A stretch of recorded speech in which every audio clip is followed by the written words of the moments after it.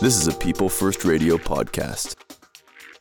Ben Perrin is putting Canada's justice system on trial. The UBC law professor has heard the stories of dozens of people who have been incarcerated, who have been victims of crime, or both. Those stories form the basis of Perrin's book, Indictment, the Criminal Justice System on Trial. It paints a picture of a system that perpetuates and exacerbates traumas and harms while failing to deliver justice for victims or provide safety for communities. Perrin also draws on programs from around the world to present a vision for how he thinks things could be done differently. I'm Ben Perrin. I'm a law professor at the University of British Columbia in Vancouver, and I'm the author of a book called Indictment, the Criminal Justice System on Trial.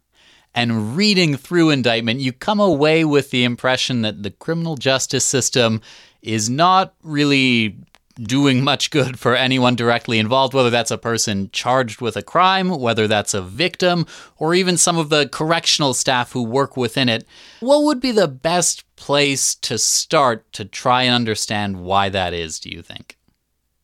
Well, I think the end of the conversation is where I would start, really, is that the system is perfectly designed to get the results that it's getting.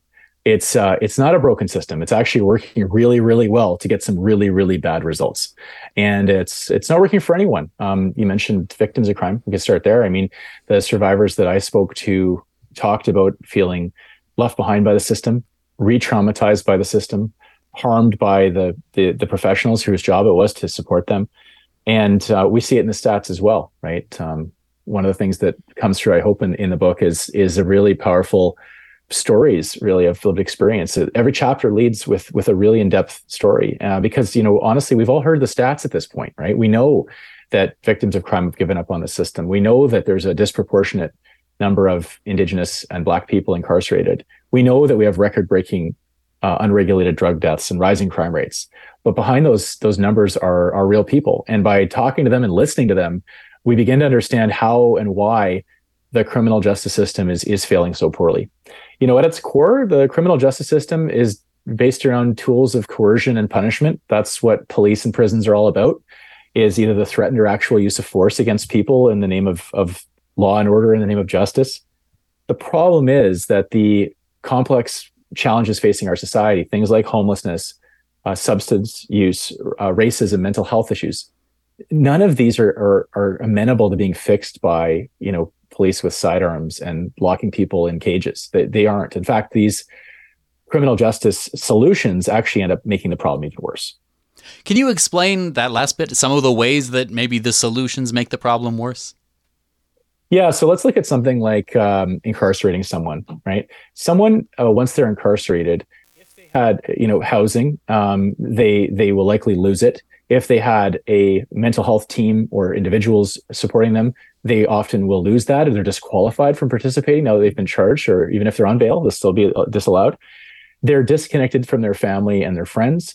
They may lose a job. If they get a conviction, they now have a criminal record, which makes it even harder for them to get work or to travel internationally or anything like that at all. And what happens inside the prison and jail environment is that those individuals get re-traumatized. These are environments that I had one person who's incarcerated describe to me. He said 90% of my time is pure boredom, and the other 10% is pure terror. And you never know which of those it's going to be. And so the kind of accounts that we heard of violence rampant against people inside prisons is one of the main reasons why people come out much worse than when they enter. And so we see, in fact, prison is associated with the higher levels of reoffending. People leave worse off than when they entered. And so prison actually contributes to cycles of violence and harm in our society rather than intervening and stopping them. And in writing this book, you interviewed dozens and dozens of people, more than 30 on both the side of professors, people who have worked within the system. And then, as we've alluded to so far, you interviewed people with experience in the system, people who have spent time incarcerated, people who have been victims of crime. Listening to their stories, what were some of the things that most stuck with you? I think it's the persistent injustices that I heard time and time again. And I'll just start with the first person who responded to our research poster. I mean, we asked a very straightforward question. It was, what was your experience like with the criminal justice system? The first person who responded, everyone's got a pseudonym to protect their privacy. So in the book, I call her Courtney. And she's a 39-year-old Indigenous woman. She talked to me about how from the ages of 12 until age 39, she spent 25 years, you do the math, that's most of that time, 25 years in and out of prison. And it was shocking for me to hear a couple of things beyond just the fact that, the millions and millions of dollars that were spent incarcerating her, and yet none of it helped her. It made things much worse. Someone who's 12 years old, that's grade 7. That's a very young age to think about locking someone up. She was locked up in a co-ed institution. When she talked about things that were good about it, she talked about getting 3 meals a day. That's what stood out as a positive experience for her. So talk about the poverty, right? As things escalated for her being incarcerated, many of the times she ends up back in, like most folks we spoke to, it wasn't for committing new offenses necessarily. There certainly were some of those for her, but it was for breaching conditions, like breaching a curfew, being home a bit late for your curfew, failing in a drug test when there's someone with a substance use disorder, right? Failing a drug test and then get back inside. And I'd say the most heartbreaking was to hear about the use of force against people in prisons. And when they turned to things like self-harm, in her case, a suicide attempt, literally after they had stitched her up, they just put her back in a solitary confinement type cell. And it's just so cruel and so exactly the opposite of what someone needs in terms of support after they've tried to take their own life. And yet that's what our prisons are doing. And no wonder that people who are incarcerated have vastly shorter lifespans, way higher rates of suicide, and way higher rates of deaths from unregulated drugs. So I think that was the humanity, the real sense of cruelty and loss that I heard from folks who were incarcerated, and the fact that, the world's not so black and white. It's not just the good guys and the bad guys. Everyone I spoke to, and the research more generally bears out that first they were in fact victims of crime well before they became offenders. Many of them victimized as very young children. And we failed to protect them and give them the help they needed then. You're listening to People First Radio. My guest is Ben Perrin. He's a law professor at the University of British Columbia.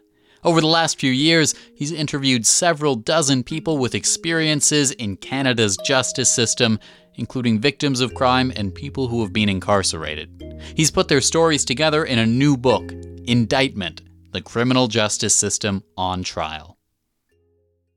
Off the top of our conversation, you mentioned that maybe everyone knows or has a general idea of the statistics when it comes to overrepresentation of Indigenous people in Canada's prison system. One thing that really stuck with me was how that problem is getting worse. How, according to the latest statistics, Indigenous people represent 32% of people in federal Canadian prisons, despite only being 5% of the population. But 20 years ago, that was only 17%. Were you able to learn anything in the course of your research about why specifically the situation seems to be growing worse? Yeah. So this gets back to the sort of conclusion we reached that the system is perfectly designed to get the results it's getting. So that's what a positive feedback loop does. Once you start to accrue a certain result, if you keep doing more of the same, you're going to get more of the same result. And so one of the reasons we see for the disproportionate rates of Indigenous incarceration is systemic racism. And an example of that is that an Indigenous person who's incarcerated, the research shows, is more likely to end up back in prison for breaching conditions of release, things like a breached curfew, things like a failed substance use test that they're told not to use, even though they may have a lifelong addiction to it. And when I say lifelong, that's not an exaggeration. The people I spoke to, the youngest age someone started drinking alcohol and was an alcoholic by their own admission was age 5. Okay. So they're more likely to end up back in prison for breaching those conditions than committing a new offense, right? Whereas someone who's not Indigenous is more likely to back in prison for committing a completely new crime. So that's the kind of thing that really stands out for me. And what's really jarring is that, when we look at it and we look at the trauma experienced by many Indigenous people end up involved in the justice system, we as a society cause the trauma, right? And then we provide the purported solution, things like alcohol and synthetic drugs like fentanyl. And then we criminalize people for using those things, right? It's a triple whammy. And yet there are other ways to deal with these harms. And Indigenous nations have been, dealing with harm in their communities for millennia. And they are still doing that today. But the Indigenous justice initiatives that we see in Canada continue to be thwarted, right? And so even when we have incredible outcomes from them, so like Indigenous-led peacekeeping has shown to have a 25% reduction in violent crime in Indigenous communities. That's an incredible crime reduction statistic. And yet, chronically underfunded. Indigenous nations have had to take the federal government to court multiple times just to get their funding renewed. Having to share their police equipment when they go off shift with another officer, that kind of thing. We see the same thing with Indigenous-led healing lodges. We see that they have much lower rates of reoffending, but in fact end up, again, chronically underfunded. And so that's a story that we saw again and again throughout our research, was that programs that exist on a small scale, they're doing a much better job of getting better outcomes, are stymied and stifled by the system. On that front as well, when it comes to, the stats that we already know, but maybe are shocking every time you hear them. A study from Public Safety Canada found that 14 years after release, about half of prisoners aren't making any income. And then of the other half that are, the median is $14,000 a year, well below the poverty line. What should we make of that? I think it just speaks to how much a prison sentence of any duration is really a life sentence. It's like a life sentence to poverty. It's what it is. That's not serving those folks, right? It's not giving you really much of an option to have a productive life, to earn an income for yourself and your family, right? Many folks have got families too. We're talking about, they're not just on their own. And I think it also speaks to the failure of incarceration as a tool of rehabilitation. It does not rehabilitate people by and large. And we end up all paying the price for that, right? So I think when you start to see those statistics and you understand the reasons why, it begins to get really clear. So we start locking people up really young. When we see those Indigenous incarceration rates of adults, it starts as minors. In fact, the rates of Indigenous incarceration for youth are even higher. And so it's not an exaggeration when Indigenous people that I spoke to have said that incarceration is like the new residential schools. We see a very clear pipeline from the child welfare system, which is, again, disproportionately Indigenous kids, into the youth juvenile justice system, into the adult corrections system. And again, 14 years after release, the median income being $0. So there are better ways to have a safer society, but we're continuing to follow what really is not much different from a sort of Victorian England idea of locking people up, hoping that they will somehow, through quiet contemplation, change their ways. And that's not the experience that people have by and large in prison. And reading through some of the anecdotes from people's stories, it goes beyond just, say, locking people up, right? For example, I'm thinking of an anecdote where someone was self-harming and the response was pepper spray. Yeah. When it comes to ways that the system seems to be going beyond what it should, how do you explain those?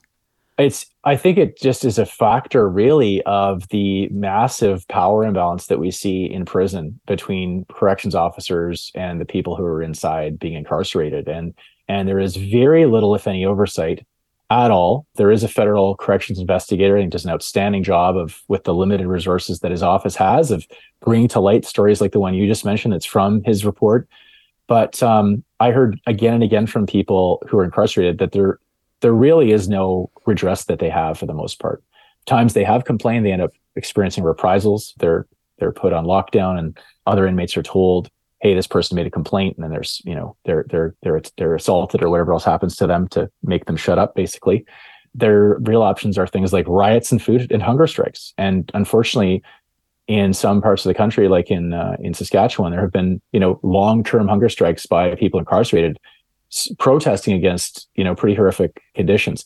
So I think there's a couple of reasons to care why we should care about what happens to people when they're incarcerated. First of all, I think it's basic humanity, basic human rights issues. If that's not enough to get you concerned, I think there's a very pragmatic argument, which is what kind of a neighbor do you want to have, right? The vast majority of people incarcerated are going to get out and will be released in our communities. I would much rather have someone who, if they are separated for a time for public safety reasons, have been able to get the mental health care and support, had access to the substance use recovery programs that they're ready to take on when they're ready to take them, who have had vocational and job training, who've had a much more humane and normal environment. So when they come out, they're not, they haven't been spending the last several years sharpening their shank at night, as someone told me, but instead they're actually addressing the underlying root causes. And then when they come out into the community, they're not literally dropped in prison shoes, by a taxi cab with no ID and nowhere to live. So countries that have taken a much more humane approach, similar to what I just described, countries like Norway, have done that. And they've moved away from a system that's very similar to our punitive system and into a more humane direction. And they've seen reoffending rates drop hugely from about 60 to 70%, similar to Canada, down to just 20%. So again, there's very good reasons for why we should do things quite differently. And that's why in this book, Indictment, I call this a new transformative justice vision. I think our goal should not be to punish people for the sake of punishing them or vengeance. It should be to transform the trauma that we see in our society, both for the survivors who are also treated not very well by the system at all, and for those who have harmed them. This is People First Radio. I'm Joe Pugh, and I'm speaking with UBC law professor Ben Perrin. We're discussing Canada's criminal justice system, which is the subject of Perrin's new book, Indictment. All author royalties from the book are being donated to a pair of organizations. Saskatchewan-based Straight Up, which helps people leaving gangs and criminal street lifestyles, and Ottawa's Collaborative Justice Program, which engages victims, offenders, and their communities in restorative justice processes that focus on understanding, reparation, and healing.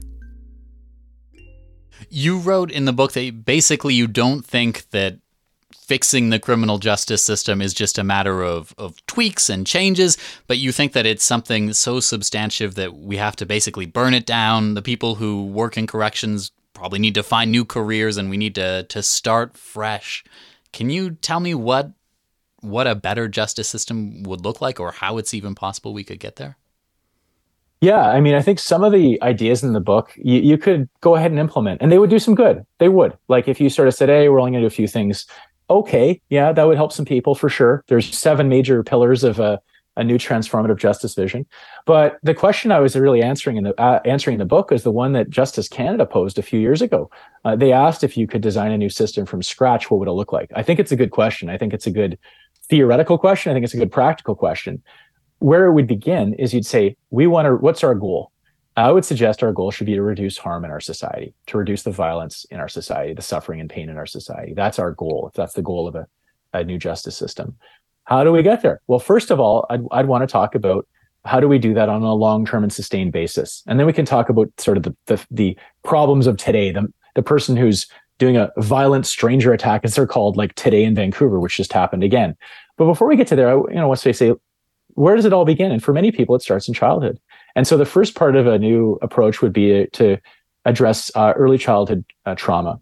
And there are incredible evidence-based programs that can do that.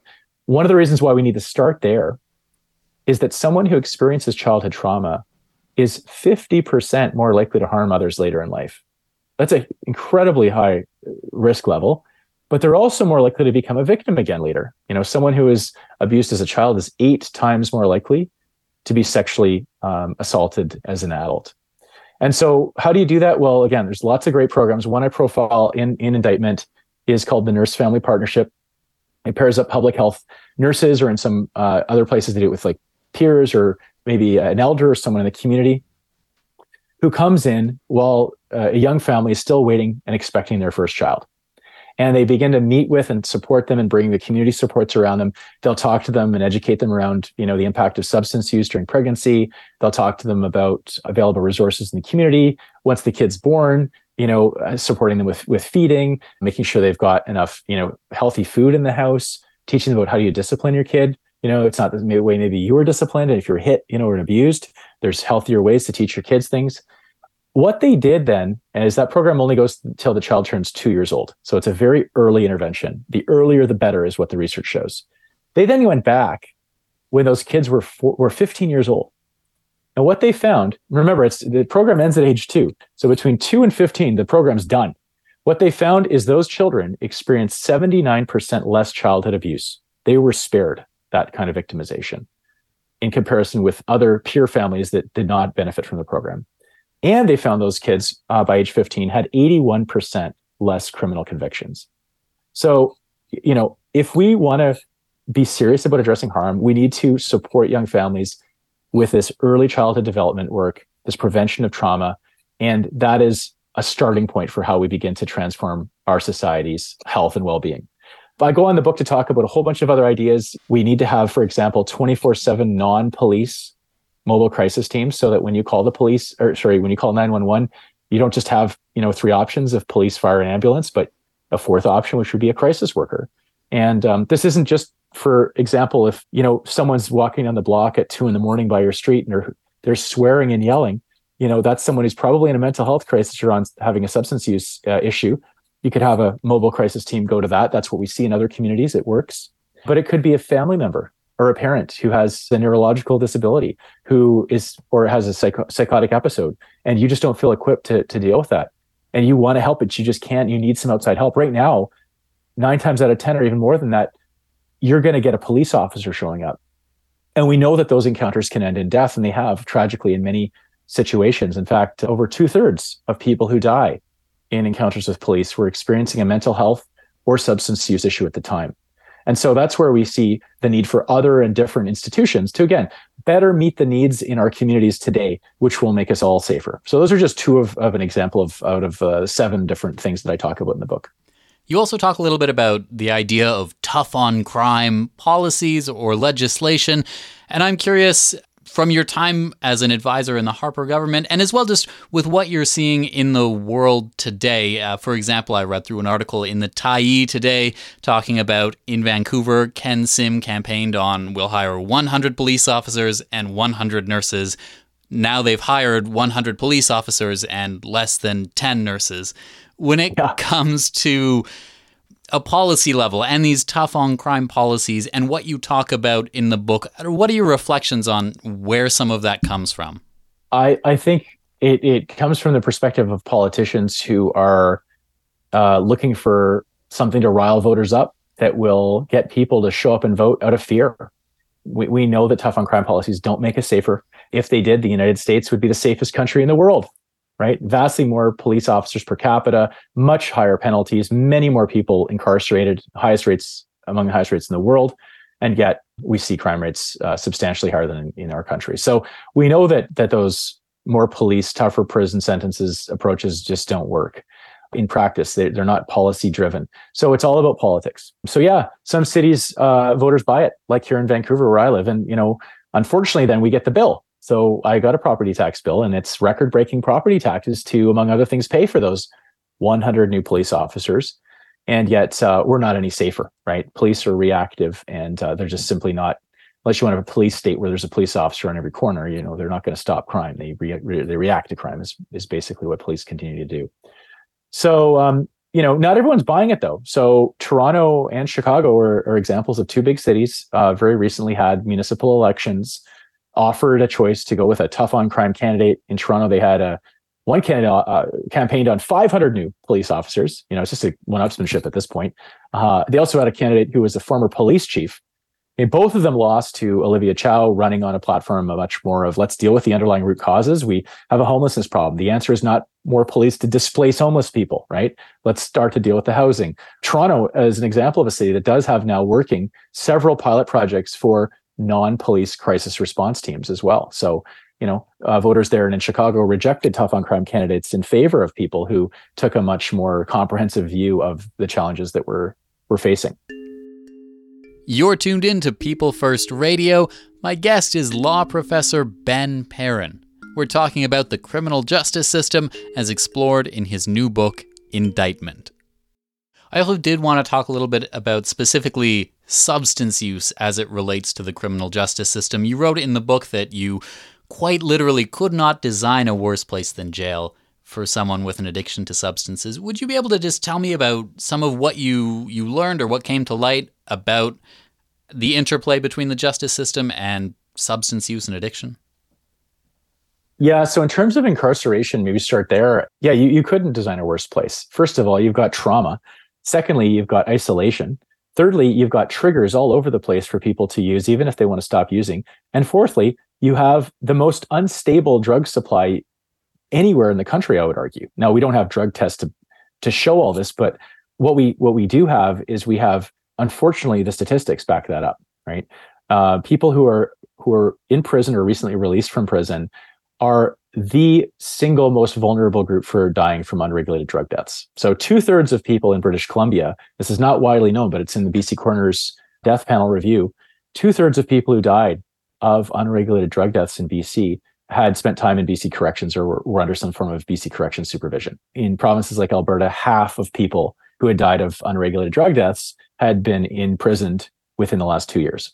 The reason why, among all the other points I mentioned, that it's so dangerous to incarcerate someone with a substance use disorder is that when you're imprisoned, yeah, there's still access to drugs, but it's definitely not the same as in the community. And so your tolerance will rapidly decline.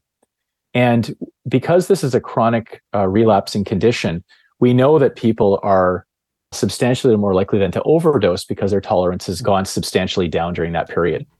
And so that's why we see prison essentially being like a death sentence for some people. And you're 50 times more likely to die from a drug overdose if you were incarcerated than if you hadn't been put in prison in the first place. What you discuss in the book, your kind of indictment, the titular indictment, it doesn't seem like it's maybe shocking news or a secret to anyone involved in the system.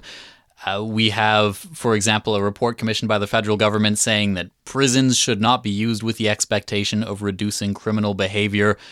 So how do you, I guess, square the fact that it seems like people are well aware of some of the issues here with the fact that they don't necessarily seem to be being addressed?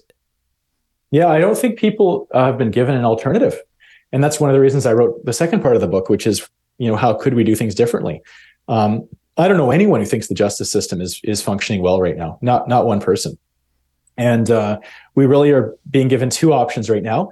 One is tinkering with the status quo. So things like, we've got a problem of a disproportionate incarceration of Indigenous people. We should do some, cultural competency training. We should have some more Indigenous judges and police, and more GLADU reports, as they're called, which is designed to address at sentencing the disproportionate number of Indigenous people. I support those things in principle, absolutely. The problem is they haven't moved the needle at all. As we've talked about, things have only gotten worse.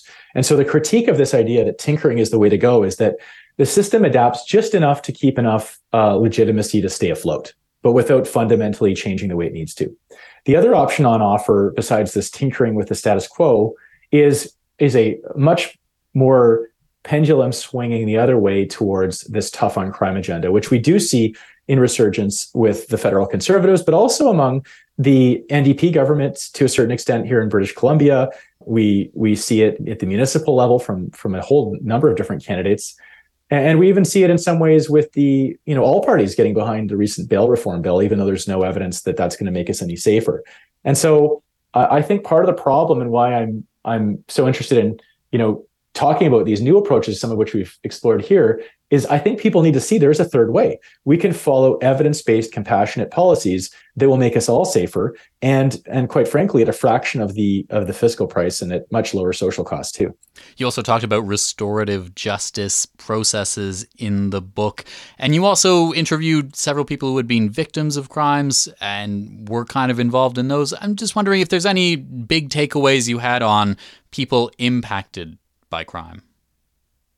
Yeah, I think everyone has a unique experience, and so I wouldn't speak, obviously not speak for all victims, but I mean, I was surprised. I think many people who have not had that experience of being the survivor of a violent crime, I was surprised how many folks we interviewed, their priority was not that the perpetrator against them be locked up and the key be thrown away. They weren't asking for harsher punishments. They wanted to be protected, but they were principally saying that they felt like they were not given the information. They were treated as some outsider to the system. They weren't told what was happening or where and when.